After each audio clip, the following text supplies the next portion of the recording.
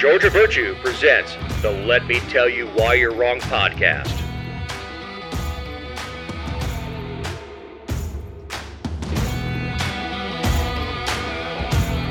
Thank you for downloading episode 290. This week, we have one hell of a milk shot. Ivy League anti-Semitism. Shapiro takes aim at Tucker. Still no speaker. Big Stacy loses again. Racist Amber. We own a little Israel and milking the job market. I'm Dave Roberts. With me is my partner in this endeavor, Representative Emeritus, the man with the plan down at the beach on the canal, Ken Pullen.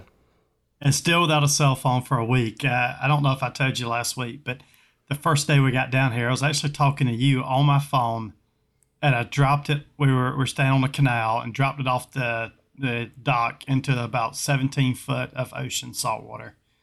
So it's actually been a very nice week, not scrolling through Facebook and TikTok and Instagram and social media and all that kind of stuff. It's not receiving any text messages. It's been kind of nice. But I guess I'll get a phone sometime next week. Well, we have the tale of 2 weeks.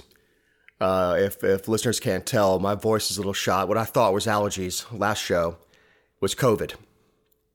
So you went to Greece and brought back a new strain of COVID from the Greek islands. Is that what's happening here? The Grecian formula of COVID-19. So when Georgia shuts down, we can blame it all on Dave. Yes, I am patient zero. I thought it was allergies. You know, I was just snotting a lot and coughing. Right. Like, man, and that's all the goldenrods blooming, and you know, in Greece, it's most of it's desert. So there's not a whole lot of, there's not a whole lot of rain.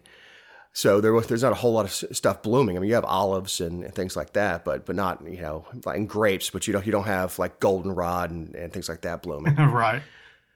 So I thought that's what I thought it was. I kind of got slapped in the face when I got back here, and then Tuesday I was running a fever. I'm like, man, something's not right. Tuesday night, so Wednesday, Connie woke up not feeling good, so we both went to the doctor, and sure enough, we both popped hot for COVID. Wow, it's a new strain. Thanks, Dave and Connie. Yeah, it's not great, but it's not the most awful thing in the world. Yeah, you don't hear people get a lot of fevers with COVID now. I mean, people have it, but it's kicked your tail this week. It sounds like it has. It's been a lot of naps. So you got to lay around and watch the Braves lose to the Phillies again. I'm sure you watched. You watched the games. I did.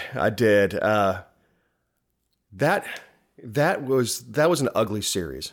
It was. No, Game 2 was amazing. The way Game 2 ended with the Braves winning, I just knew at that point they were going to come back and have a chance to win. And then the last game, 3 and 4, were just pitiful. But to go through 1 3/4 of a game without scoring a run. I know. Terrible.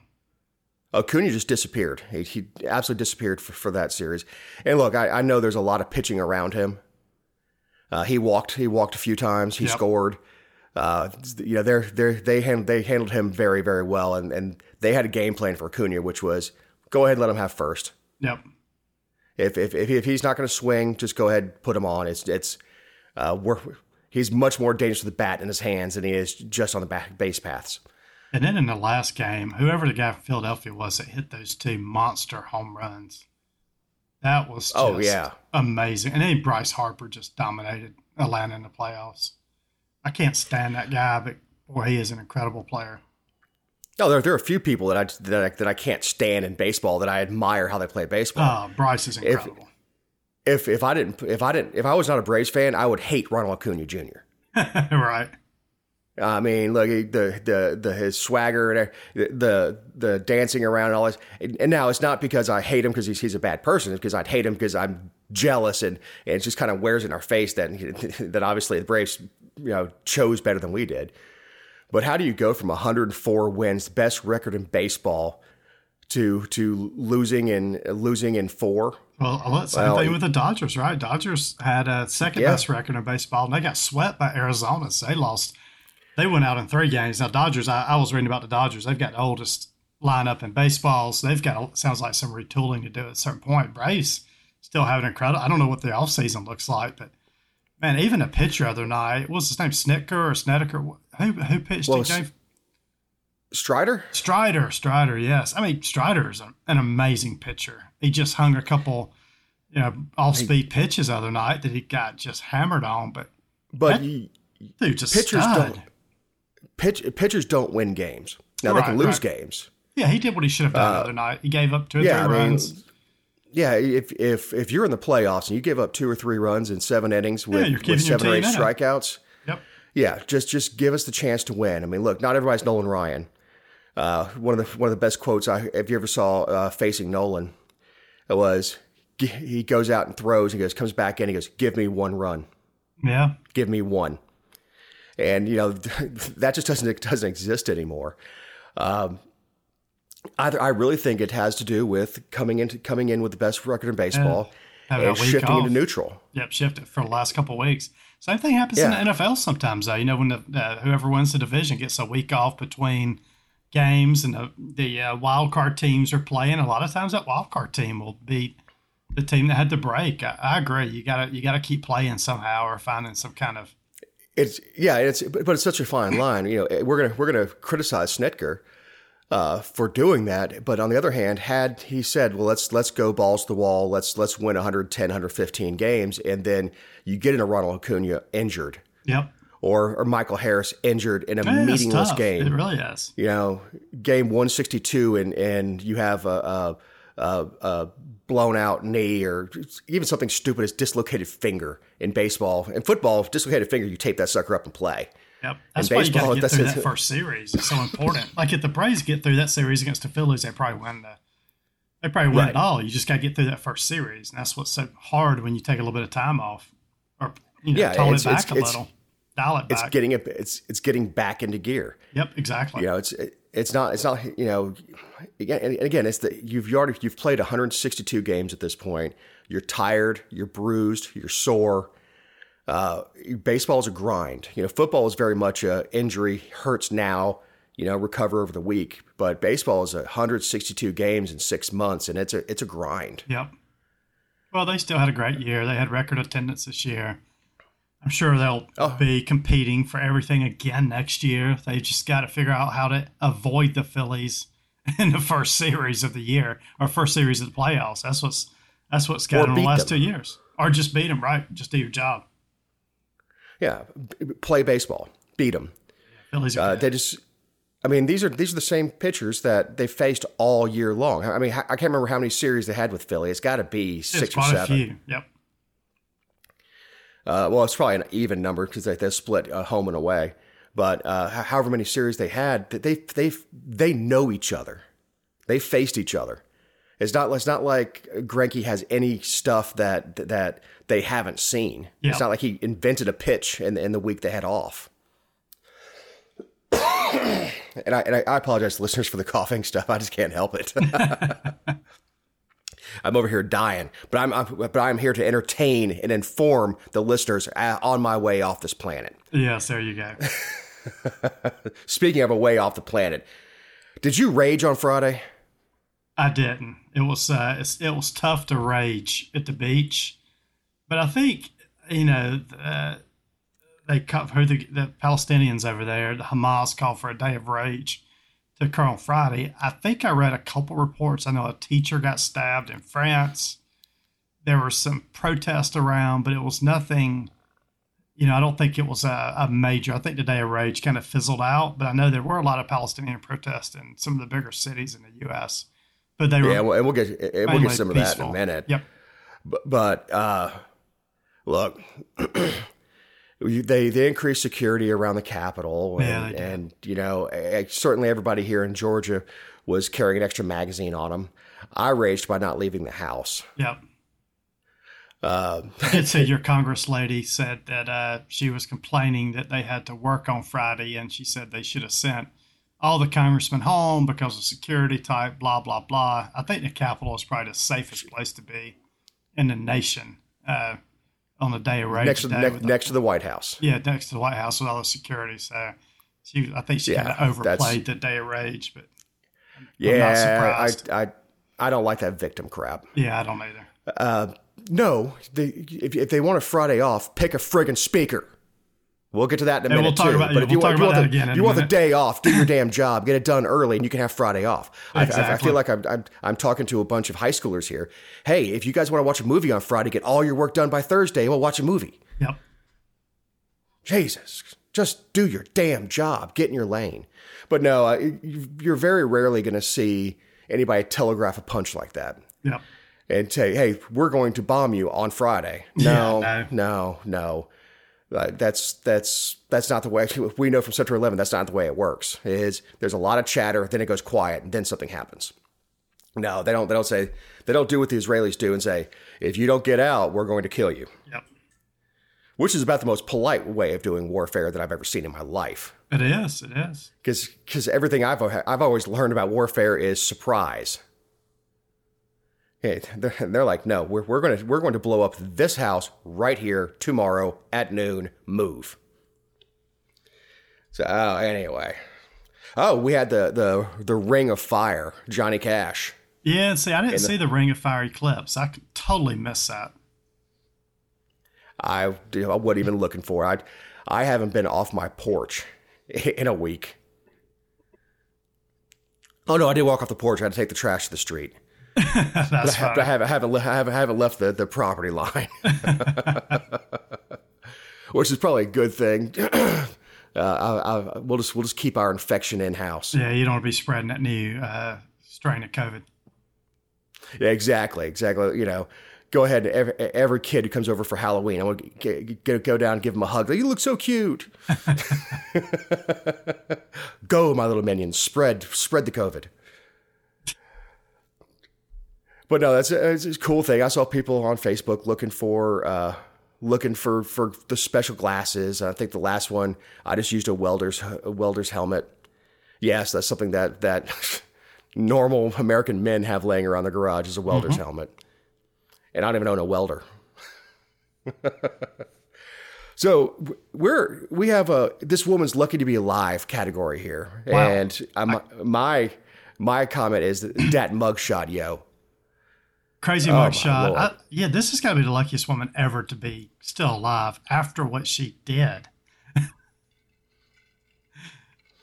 Yeah, she stabs a cab driver on the way to the airport. Yeah, and he still drops her off at the airport. So she's going to the international terminal.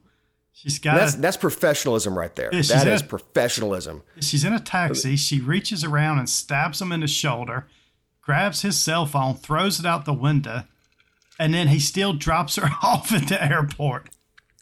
Well, let me tell you something about me, Kenny. If you stab me, I'm not fixing your air conditioner. And I'm not dropping you off at the airport. But yeah. I mean, I might drop you off somewhere, but it's gonna be in a trash bag. Yeah. So this lady gets out at the airport. But I'm not finishing my job after you stab me. No, not at all. So this guy actually she got dropped off at the South Terminal. But she stabbed him while they were passing an international sign for the airport going on 285 South. So he still had a couple miles to drive. So she stabs him. He still keeps going. He drops off at the South Terminal. She walks in brandishing this knife inside. And, the cops there right away, police officers and a U.S. deputy marshal begin following. Her name was Demarius Milton. She swiped at a Delta employee with the knife. Lieutenant David Cannon, he hit her with pepper spray. It didn't affect her. And then she stabbed him in the leg, and they still have not shot this woman. I'm truly amazed that they didn't shoot this woman.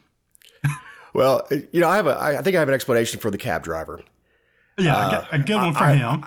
Yeah. I would assume that she told him, keep driving or I'm going to stab you again. Right, I'm going to kill you. Yep, 100%. Yeah, and you're in a very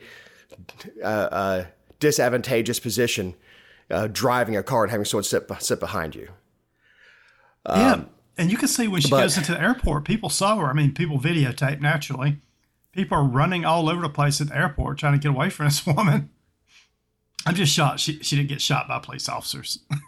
I'm surprised she didn't get shot by anybody else. I know. Look, you can carry a gun in the airport. You just can't carry it past security. Can't carry it past security. So if you're just there picking up your kid, I mean, there's no reason not to. I can't. If I have to go to the airport and I don't have to go through security. If I have, sometimes every once in a while I have a meeting there or something like that. You're damn right, I'm armed. But I also think there's a real danger to discharging a firearm within the confines of the airport. Yeah, good for the police officers and using some caution. Restraint. I mean, I guess they knew there were a lot of other people around. And if they discharged a firearm, it had a possibility of, shooting a bystander. Well, we had a case out here. It's a bar called 278 South. It used to be a dive bar. It's actually kind of a restaurant, bar food, kind of live music place. It's actually got a lot classier over the years now that it got new ownership. But somebody got mad, was high, and then hopped in his truck, drove it through the front door. Wow. Ran over people. I don't think he killed anybody. And a couple people came over and he was shooting through his windshield as he's doing this. Jeez. All right. So, but what did not happen is 80% of the patrons of that place are armed. This is Paulding County. Right. No one fired a shot. And when asked to a person, they said, "This is a crowded bar. You have to make a perfect shot." Yeah, so I guess that was the reason at the airport. The officers just knew. And I applaud the professionalism there. Yeah, I do too. I absolutely applaud the professionalism. Is they literally sacrifice their bodies rather than taking the off chance of winging a kid or over penetrating, because this person doesn't look very big. I mean, you put a 9mm running at 1,350 feet per second, go right through her like a hot knife through butter and pop somebody behind them. It happens all the time. Ask Alec Baldwin. So she had a crazy mugshot. That's what you were laughing about. Oh, yeah. I've never. Yeah, she was looking down. And I mean, she looked cross-eyed, looking down, making a face. I mean, we're going to have to put this on the page. And Eric, if you can tell us how to time it so it goes when the show drops. But yeah, it is. Honestly, I want that to be the new cover photo for our page. Yeah, I do like that mugshot. That's a good one. All right. So, higher education and lower thinking. Harvard students blame Israel, then quickly backtrack. Yeah, this was the middle of last week. So what started this is a letter started making its way around Harvard from the Harvard College Palestinian Solidarity Committee.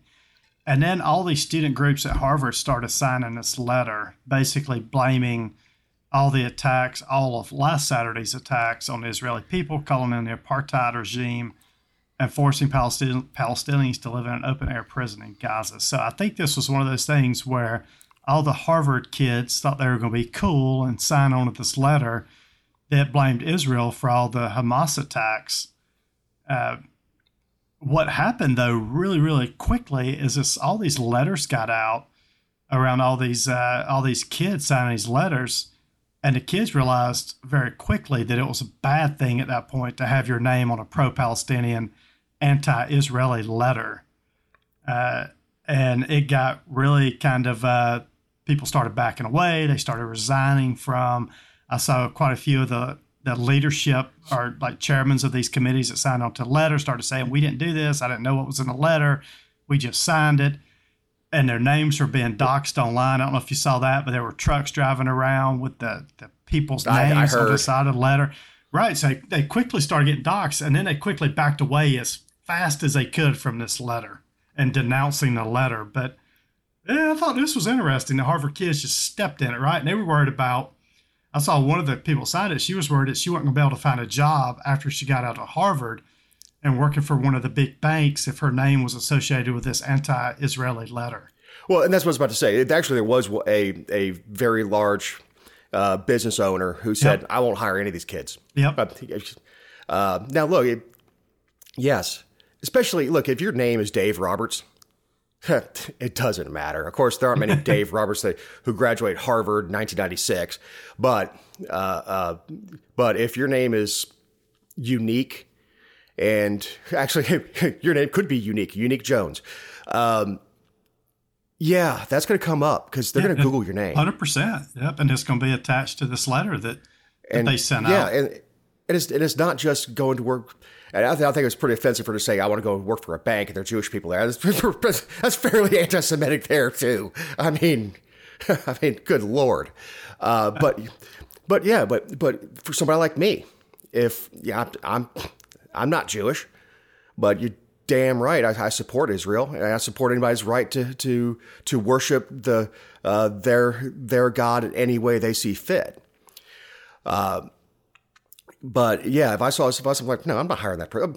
But then again, I was 18 to 22 once also. But they had a term for me when I was 22 years old. It was sergeant, and I was a leader of men. Yeah. But I digress. But yeah, I was a stupid kid too. So you chalk some of that up to just being stupid kids. Yeah, I talk to my two teenagers about this all the time. Before, I mean, everything's on the internet, right? So as you go through life, you have to, any decision you make like this could affect your future next 10, 15, 20, 30 years. So I think these kids thought it was cool to support Palestinians. And then when all the stuff came out, they were like, oh, crap, this is truly going to affect my future. Well, there's a couple things going on. One, they don't have any historical perspective. They're obviously not being taught anything at the school. Right. They have a moral equivalency that doesn't make any sense. And I've seen this with, what's his name? It's Cornell something. He's a professor, big afro, super good guy. He's very liberal. He goes on, but he's willing to go on conservative talk shows and have the arguments. But he's an Ivy League professor. I can't remember which school he goes. It may be Harvard. But this moral equivalent saying that, well, Palestinian children are dying too. Well, there's a difference. The Palestinians, the Hamas, is using those children as shields. Right. The Israelis don't use their children as shields. That's not what happened. The Hamas, the Palestinians, it's unfair to say the Palestinians, Hamas specifically targeted civilians, and that's a difference. Israel gives a warning. Hey, y'all, we're going to bomb. Yep. Move. And they give warnings. And the Palestinians obviously didn't do that, or else there sure as hell wouldn't be a music festival that day. No, there was no warning. Yep. That was the sickest thing about this is attacking a music festival. Man, it was crazy. Yeah, but to try to have moral equivalence between collateral damage, which is a shame, and it happens in every war, collateral damage, and a purposeful act of aggression that is so horrendous that we haven't seen anything like that since the Holocaust with bashing babies' heads against walls. Yep. We just don't see that. We don't see that in this world anymore. I'm sure if you want to go back to Genghis Khan and Vlad the Impaler and things like that, but throughout human history, we've seen things like that where you want to rub someone's DNA off the face of the earth. But we haven't seen evil like that since 1930s Germany. No, it's a recording of us recording this podcast. There's still a lot of prisoners being held by Hamas. And I think there's still, I forget how many Americans, it's somewhere, I think it's under 10 is the numbers they have, but there's a lot of other countries that still have prisoners and they're still got babies held hostage, and a lot of young people. The one video that keeps showing over and over and over, and it makes me sick, is the Jeep pulls up, a terrorist gets out, goes to the back, pulls a woman out, who has blood running down her legs, and her butt is just covered in blood. Yep. And you know what happened to this poor woman. She didn't sit down in blood. And they show it over and over and over. And it's not that I don't think it should be seen, because I think people need to have that impact. They need to see what's happening. It's just, it's so sickening to see it over and over. And as we record, I saw a quote from a father saying he thanks God that his 7-year-old is dead and not being held by Hamas. Yeah, I saw that. Very sad. That is a statement of how horrible the treatment is for those who are being held by Hamas, as they say. And of course, now we've got the northern fighters starting to dip their toe in a little bit, but I really don't think they want a piece of.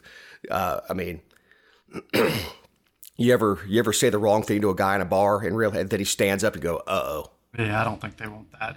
And then just to get in this Harvard story, I don't know if you saw, Harvard is one of the worst free speech universities in the United States. I think they were ranked like 1 or 2 from a worst free speech areas. Harvard doesn't have free speech unless they like your speech. But now they've come out and say they let this go through because they're such a bastion of free speech in the U.S., and that's what makes their university so great, which is just total BS. I mean, there's no free speech at Harvard, but then when they get called on the rug, their excuse is, we allow any type of speech on campus, which everybody knows Harvard doesn't allow any type of speech on their campus. I can't remember who it was that sent his degree back to Harvard, took his diploma, mailed it back to him. Said he didn't want it anymore. Maybe Pete Hegseth. Yep. But said he didn't want it anymore. Which is the same thing as John Kerry throwing his medals over the fence of the White House. The piece of paper is not what gives you your education. I mean, you're still a Harvard alum, no matter how much you may try to downplay it now that you're successful. Yep. Just exactly. Like if I were to take my medals and throw them away, it really doesn't matter. They're on my record. It's not like I need to produce them to anybody. Right. So it's kind of a useless thing, but it's symbolic, I guess, of how far Harvard's fallen. Oh, I know. Harvard used to be a very conservative institution. That's not anymore. Politically and socially conservative. You were expected to conduct yourself with a certain amount of decorum, mm-hmm. because you were going to the premier university in the New World. Right. You were expected to conduct yourself as gentlemen and ladies, and be there for your studies. And somehow that has turned into, I don't know, Clayton State University. Yeah, I mean, I wouldn't let any of my kids go to Harvard at this point. Even Luke wants to go to law school. I don't think there's any way I would want him to go to Harvard Law at this point. But it opens up some doors. It's just I don't think that at this point. I think your boy's personality is probably pretty well put together. By the time he's 22, going to go into law school, I don't think showing up at Harvard Law is going to pervert his worldview. But it sure would it might get him a chance to clerk for a Supreme Court justice, which would be really cool. Oh yeah. So anyway, screw Harvard. You know what? I'm going to send my diploma back to him too. I just have to pull it out. It's written in crayon. So Shapiro goes after Tucker. Ben Shapiro, people don't know, super, super, super smart guy. Yeah, Jewish. He's a Jew. Yeah, and proudly so. I mean, runs the Daily Wire. Runs the Daily Wire. Wears a yarmulke wherever he goes. I mean, is very, very, very proud of being Jewish. Yes, he is.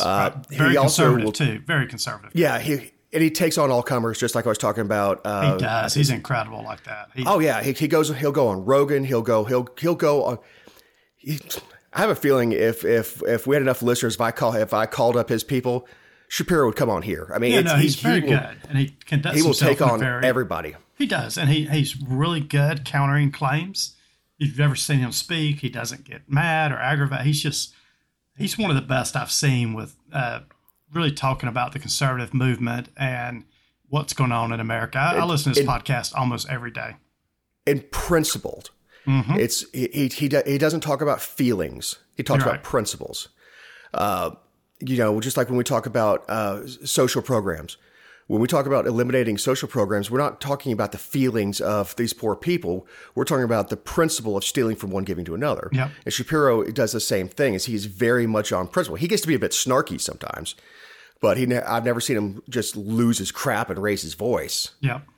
Except in print. I mean, even when I read him, when I read his print, I hear his voice in my head as I'm reading it. Yeah. Because he is snarky and it amuses the hell out of me. I think it's funny. No. So what happened this week is Tucker Carlson. I'm sure a lot of people watch Tucker. He did an interview with Vivek Ramaswamy, who's running for president of the Republican Party.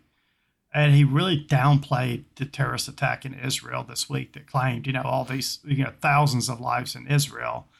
And, what he was basically getting at is, what do we do next, right? And and he suggested, what is this going to lead to? Which is you can suggest that, right? But he said this could easily lead to war with Iran and the use of nuclear weapons. Tucker then went hard at Nikki Haley, who a lot of people think still has a chance to run for, to beat Donald Trump. He went after her because Nikki Haley suggested Israeli Prime Minister Benjamin Netanyahu finish Hamas once and for all. And really what she meant by that is they need to go in and take out Hamas. And truly just what she said. So what Carson's really kind of downplaying what was going on and saying we don't need to, where's this going? Where's this going to escalate to? So, Ben Shapiro from Israel, Jewish, got a big Jewish family. He really took a lot of offense with that. And I think he was right. I mean, I think Tucker was just trying to play this.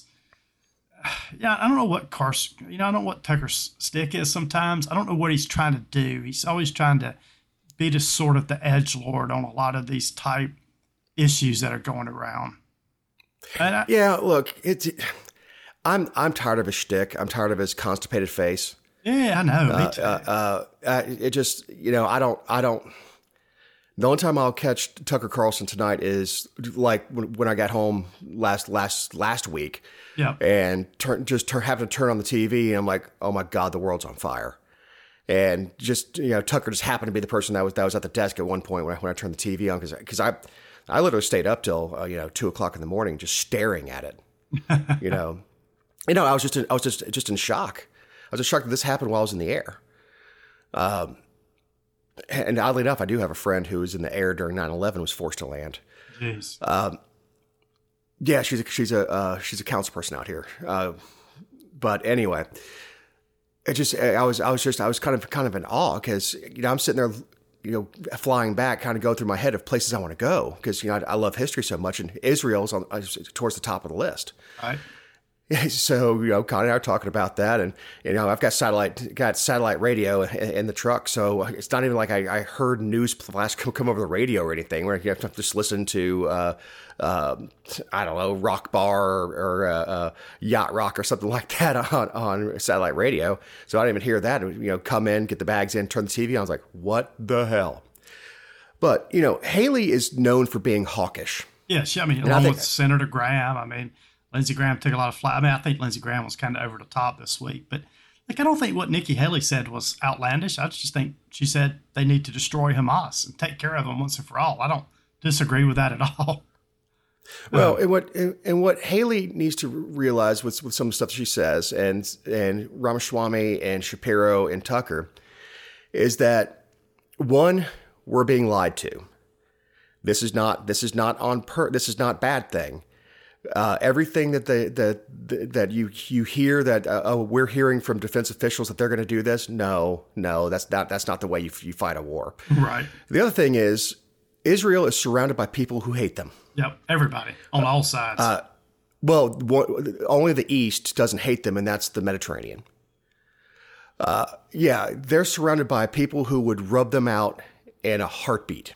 Yep. So you have to be very delicate to where the Muslim world is tolerating this offensive because of what happened and the fact that they're not going after civilians. And so the Muslim world is tolerating it. And the Muslim world does not have a huge affection for Iran. I don't know if we said on the show or before the show, but the Arabs and the Persians are two different people. Yep. Two very different people. And they don't necessarily like each other. They're bound by their faith. And look, in the absence of Christians and Jews, Muslims fight each other. Look at the Kurds in Iraq. So given the absence of Christians and Jews to kill, they'll kill each other. Because my version of Islam is better than yours. So I think Shapiro was right to go after Tucker a little bit, but I also think that he's got a little bit of a raw nerve right now, and I don't blame him at all. I think I think Tucker may have landed on Shapiro's raw nerve and got the brunt of a very smart, very well written individual.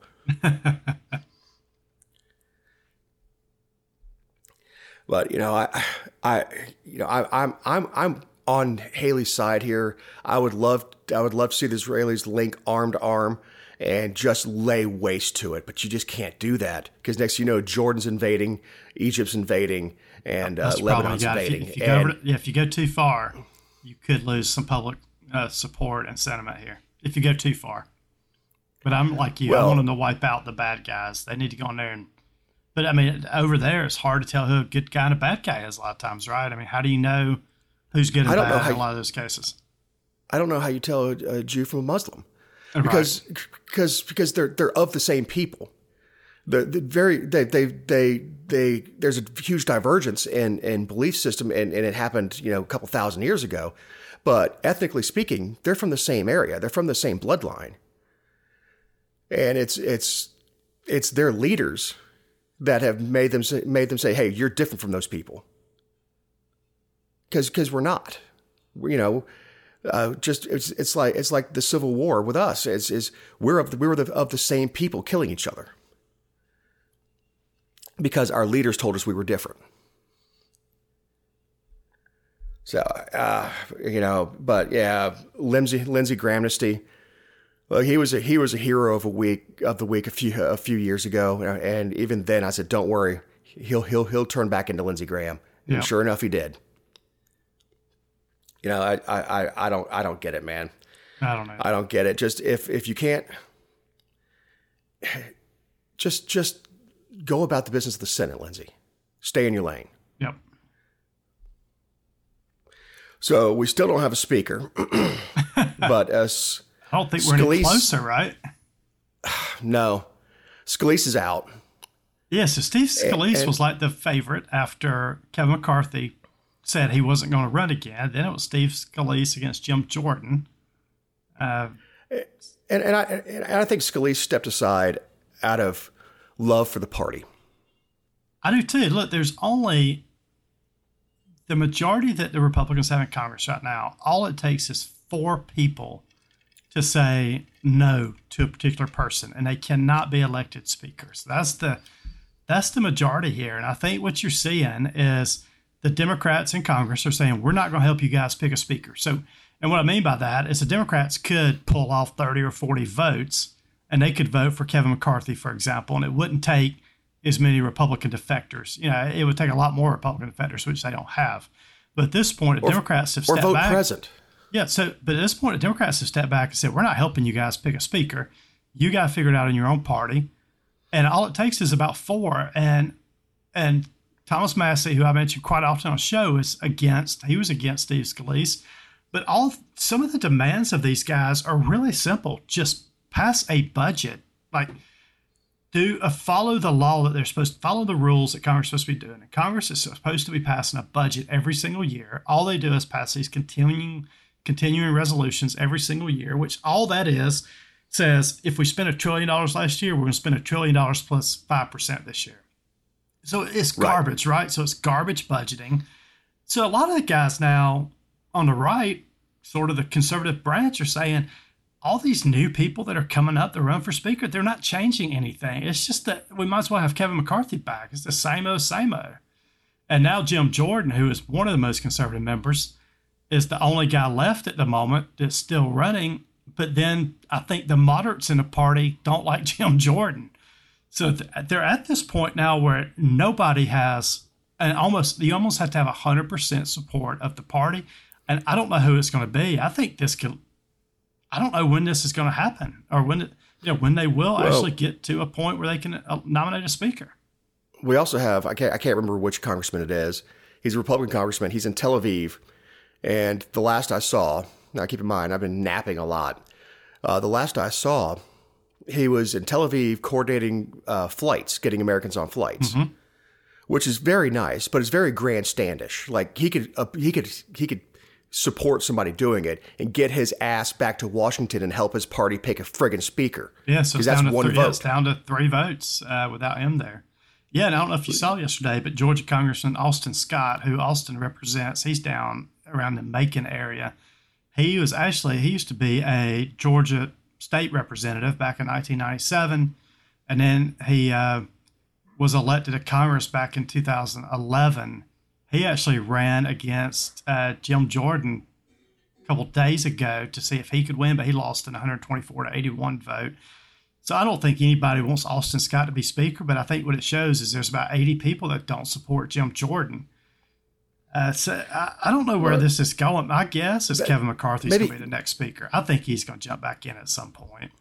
Maybe Buddy Carter. We talked about before the show. Yeah, we did. Yeah, we talked about Buddy Carter potentially because he's much like Jim in the fact that he's on TV constantly. He's a nationwide figure. People he's know sort of who unprincipled, right? There's not a lot of he's a political weather vane. Yes. Whichever way the wind's blowing, he's down with it. Yep.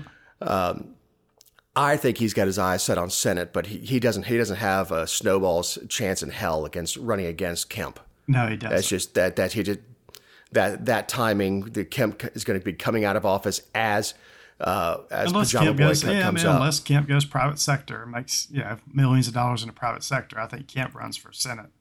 I don't think he's broke as it is. Yeah, and I don't think he's going to do that. But look, this speaker stuff, I mean, look, I don't mind it. They're not doing anything in D.C. at the moment, which I think is probably pretty good for all of us. But it's going to look really bad for Republicans next year. We're down to 35 days. Yeah, and they're just going to on this continuing spending. We're down to 45 days. That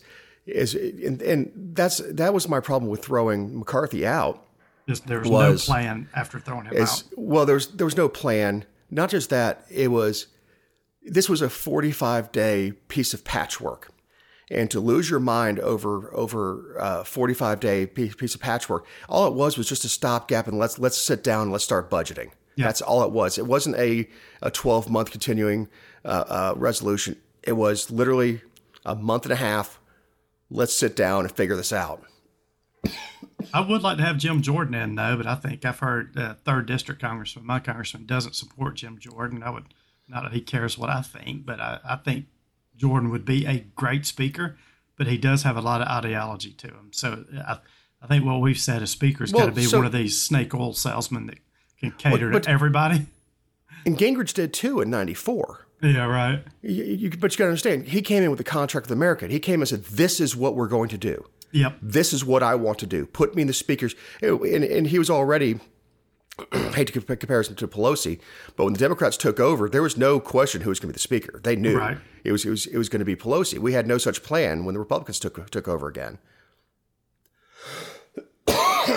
So it's kind of embarrassing that the Democrats, if they win the House this coming election season, they know exactly who's going to take the speaker's chair. There's no ifs, ands, or buts. I mean, they know exactly who's going to take the chair. They've got their crap together on that and with that stuff. Yep. Republicans have no idea.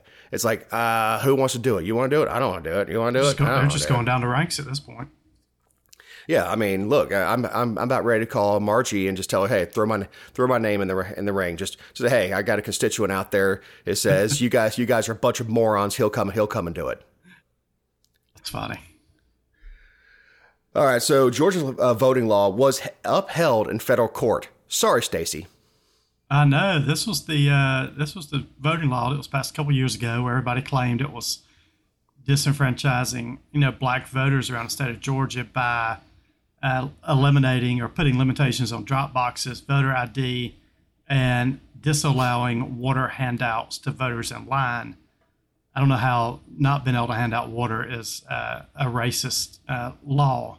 But what this federal judge this week has said, you have not proven, he told Stacey's organization at Fair Fight Action Group that they did not prove that this law impacted black voters. They said, basically you can't tell me that not being able to hand out water in line is a disenfranchisement to black voters. Well, not just that is, look, you cannot hand them water. Right. Water can be made available. Yes. And most precincts out here, obviously I don't travel the entire state. But you can't, an outside group can't come up and hand out water with stickers on it that says vote for Stacey Abrams. 100%. Yeah, I can't wear a pull-in for State House T-shirt, hand out bottles of water. However, I can go take a pallet of water and drop it off under a pop-up tent and tell people they're welcome to come and grab it while they're waiting in line. You can pass out water outside a certain number of feet from the polling locations also. So you can still do that. I forget what the number of feet it's the same number of feet where you can carry a gun. Yep. So or campaign. So it was good. I'm surprised that the federal judge upheld the law. It's good that he did. And I hope this finally puts like the nail in the coffin to all these lawsuit challenges over that Senate bill that was passed a couple years ago in 2021. I hope it puts a nail in the coffin of Stacey Abrams' Abrams fair fight. Well, not Stacey Abrams. I'm not threatening to kill Stacey Abrams. I mean, yep. I don't own an elephant gun. No. But yeah, I hope it just fair fight. Just go away. Yeah, I know. Take all your money, donate it to whichever person you think should be the next Democrat governor of Georgia, and just go away. Yep, I agree. All right, so Amber Alerts are racist now. I just saw this story. So California, everything's crazy comes out of California, right? So now we have Amber Alerts today that come out when someone's abducted. I didn't realize those were racist. So now California passed a law where when a black youth or a black woman is abducted, we'll have a new Ebony Alert that's going to come out. So California basically says that when Amber Alerts are sent out, then basically 38% of children reported missing in the U.S. are black. The U.S. population is 14% black, but they said the black children are disproportionately classified as runaways in comparison to white children, and they don't get the same level of importance and kind of people looking at Amber Alert. I don't know. Look, I don't know how this can be any different, but they say this is going to mitigate the racial inequities when it comes to black women and children when they go missing. So now, if you're black and you go missing, there'll be an Ebony Alert in California. If you're white and you go missing, there'll be an Amber Alert. What if your mom's white and your dad's black? I think you get two alerts at that point. Did you get two? What about Latino? Yeah, I think Latinos are still going to get the Amber Alert, but we could. Okay, it's not going to be like a Chicano alert. No, or something like that. I think that's where we're going. I think every group of people in the U.S. is going to get a different alert system. I'm not sure how this helps black children and black women by having a separate alert for them. Because when I receive an Amber Alert, I look at it and say Toyota trucks going down the road, and in my mind, I'm looking for. I've never thought about. I wonder if that person that's in this Amber Alert is white or black or Hispanic or German or Jewish or whatnot. Look, this is identity politics. It's every week that something's coming out of California with identity politics. It's amazing. I don't even pay attention to Amber Alerts. They come at 3:00 in the morning. I know. And it's like a Gwinnett. Yep. Like we're looking for a white Toyota Camry and going up 985 towards Gainesville, 3:00 in the morning. I'm like, well, I can't see it from my bed. I know. The only Amber Alerts I pay attention to is you're driving up the highway and you see the billboard or the digital boards, and it'll say Amber Alert, be on the lookout for this truck. So I guess now it'll be an Amber Alert and an Ebony Alert, right, in California. So it'll be two different types depending upon the race. Just stupid. It is stupid. Just stupid. I don't even know who he's pandering to at this point. I mean, at a certain point, I just don't know how this helps. I really don't. I mean, I don't even know where the term amber comes from. I assume it's the color. It must have been amber, a white girl, I guess. I mean, was amber? I was thinking it was the color. I mean, it's not a red alert. It's not a green alert. So they need something. You need amber. Okay, it's amber's sort of a yellow color. It was created in reference to Amber Renee Hagerman, who was abducted and later found murdered in 1996. And she was a white girl. So, yeah, the first obviously Amber Alert racist. Was racist. Yeah, did not realize. Yeah, so they murdered a little racist girl. Yep. Back in '96. Just good God, man. Governor Greasy is just embarrassing. I know he needs to go away. This is a good time to remind you that these are our opinions, not those of anyone not on the show or any respective company for which we may work, own, or otherwise associate ourselves with on a regular or irregular basis. Also, you can find other episodes and relevant stories over at thegeorgiavirtue.com. And Ken, you have the mule, and I had to read that slower this week because my voice just won't hold out. Well, there's probably some listeners going to get mad at this mule. To me, the mule this week is Donald Trump by a long shot. The guy could not keep his mouth shut. This week he came out and said Hezbollah was smart. He said, basically he said, but Hezbollah, this is a quote, but Hezbollah, they're very smart And they have a national defense minister, somebody saying, I hope Hezbollah doesn't attack us from the north, so the following morning they attack. They might not be doing it. But if you listen to this juror, you would attack from the north because he said that's our weak spot. And then he went after the Israeli Prime Minister, Bibi Netanyahu, saying he did a terrible thing and his intelligence was weak. And then, naturally he patted himself on the back some. I'm not sure how this helps. I mean, it doesn't hurt or help Trump in a primary because primary voters, they'll something to this, right? I mean, if you support Trump, this is not important to you. But in a general election, this kind of stuff is going to impact Trump. I don't know that this statement will. I know, but why? It's his modus operandi. Yes, is his it's like, primary why? problem. Why get up in front of a crowd of people and say this stuff? It just makes no sense. Because he thinks he's a stand-up comic. He does. Yeah, and this is where that was coming from. Yeah, he thinks he's a stand-up comic. Now, look, is he wrong? No, he's not wrong. Was there a huge intelligence failure here? Abso-friggin-lutely there was. Is now the time to discuss it? Absolutely not. Right. Let them get the bodies in the ground. Let them start put some Hamas bodies in the ground. Let them finish this operation, just like we did after 9/11. We knew there was a huge intelligence failure. Yep. But that was not what we did. But there's no reason to pile on this week, right. We just did. And that's my point. Is on September 12th, we weren't hammering the CIA. Right. We were still trying to pull bodies out of the wreckage. Yep. That's the difference here. Is they're still cleaning up blood of babies, and he's over there talking about the intelligence failures. Is he wrong? No. And I hate this term too soon because I'll make jokes at a funeral.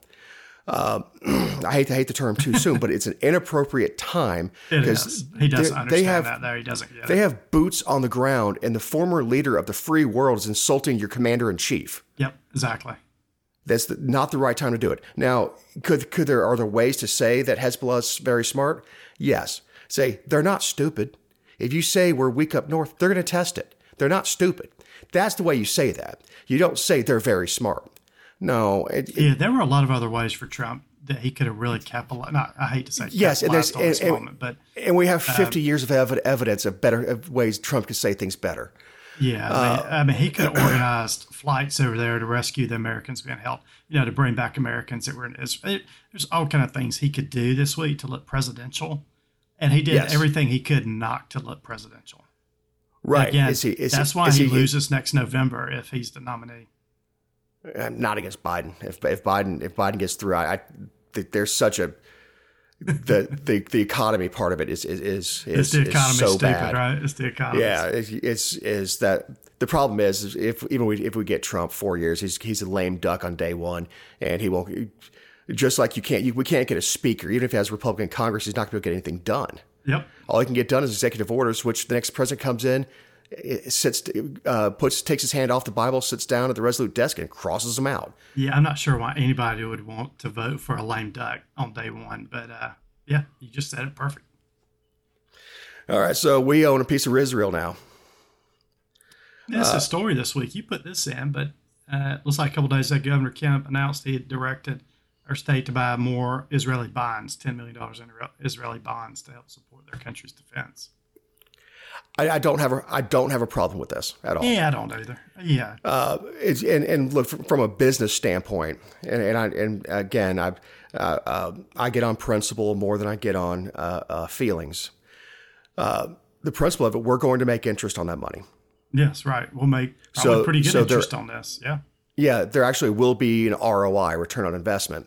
So even if what happened now a week and a half ago, by the time the show drops, didn't happen, it's not a bad investment for Georgia dollars, because we know that's going to be reliable income coming back to us. Yep. And $10 million, honestly, within the state budget it's a drop in the bucket. It's ceremonial. It's a way of telling the Israeli people that the people of Georgia stand with you. Yep, and we've got total bond investment in Israel, $25 million. So this is just adding. So now we had $15 million, and we put another 10. Yeah, with a state budget of $33 billion, having $25 million in bonds is, like you said, a drop in the bucket. Hey, look, I wish we would do this with all countries and do it nationally. Instead of giving aid, buy bonds. Mm-hmm. Like, this is a loan. You're going to pay me back, but I'm going to help you out of your tight spot right now. Yep. That to me is a much better foreign aid. That's much more like over.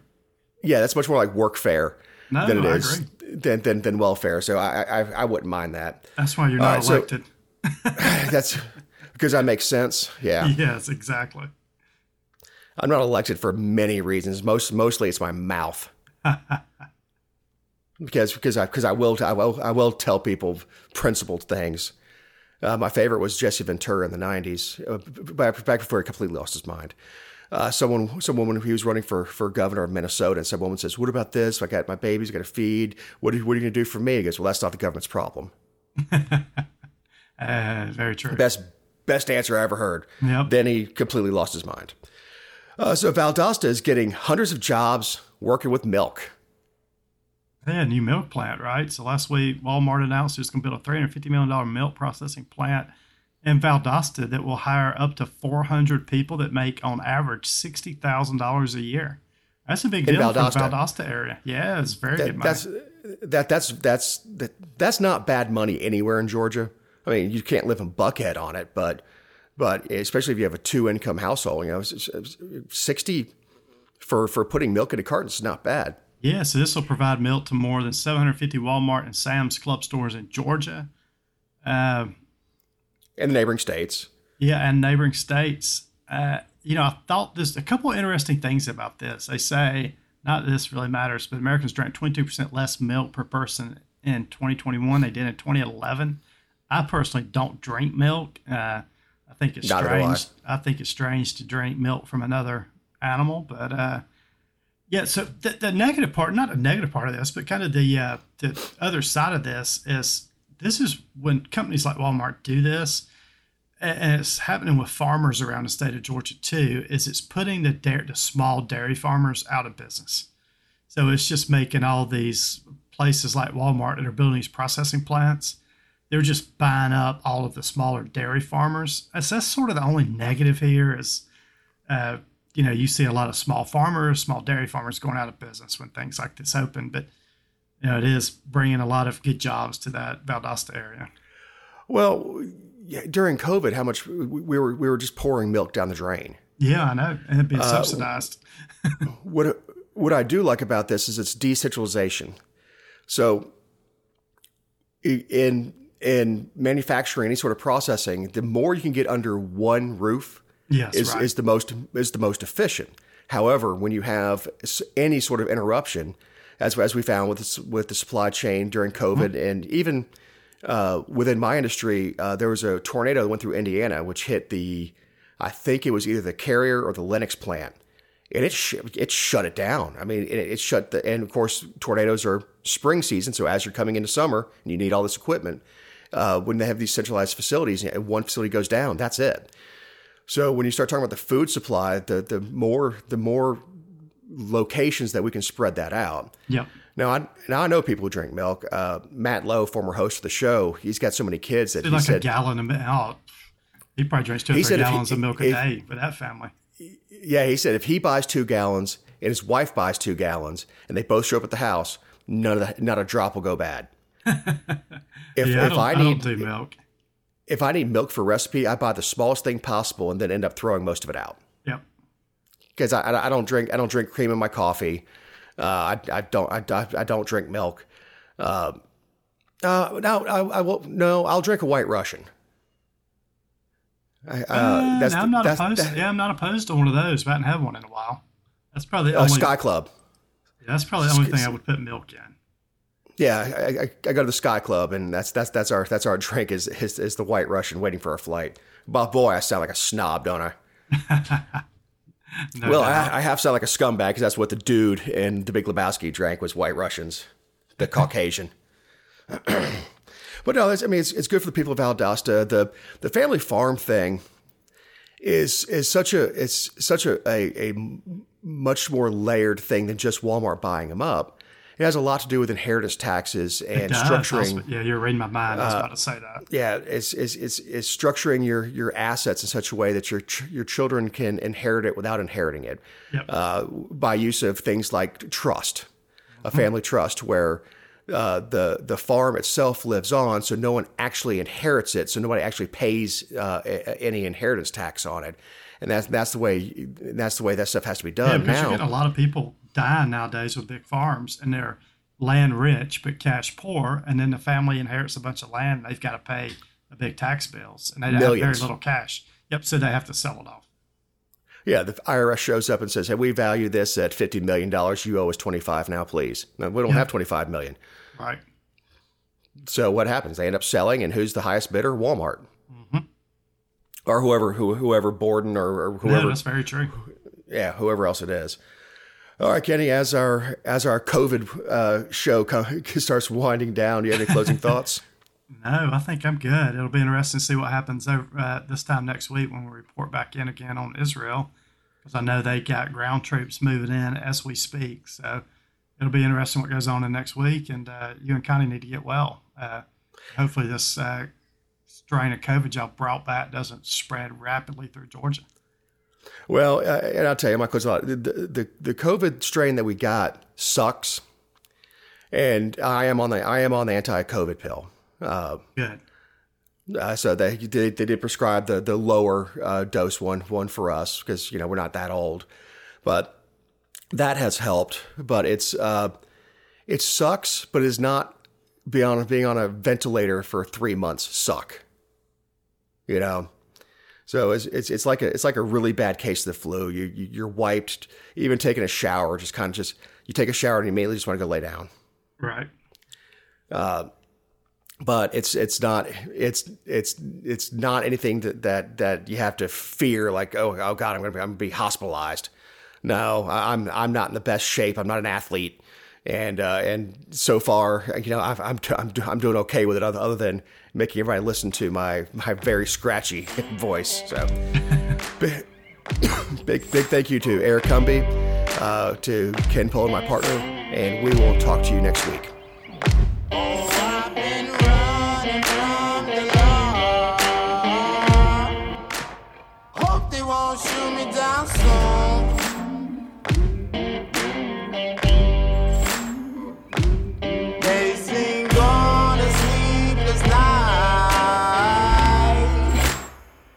Catch me howling at the moon.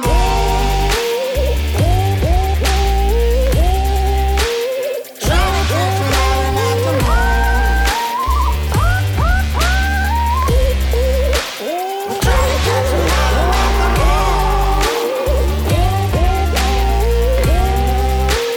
Trying to catch me howling at the moon.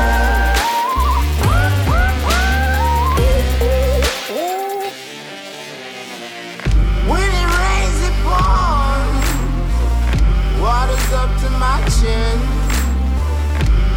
Won't stop fighting to the very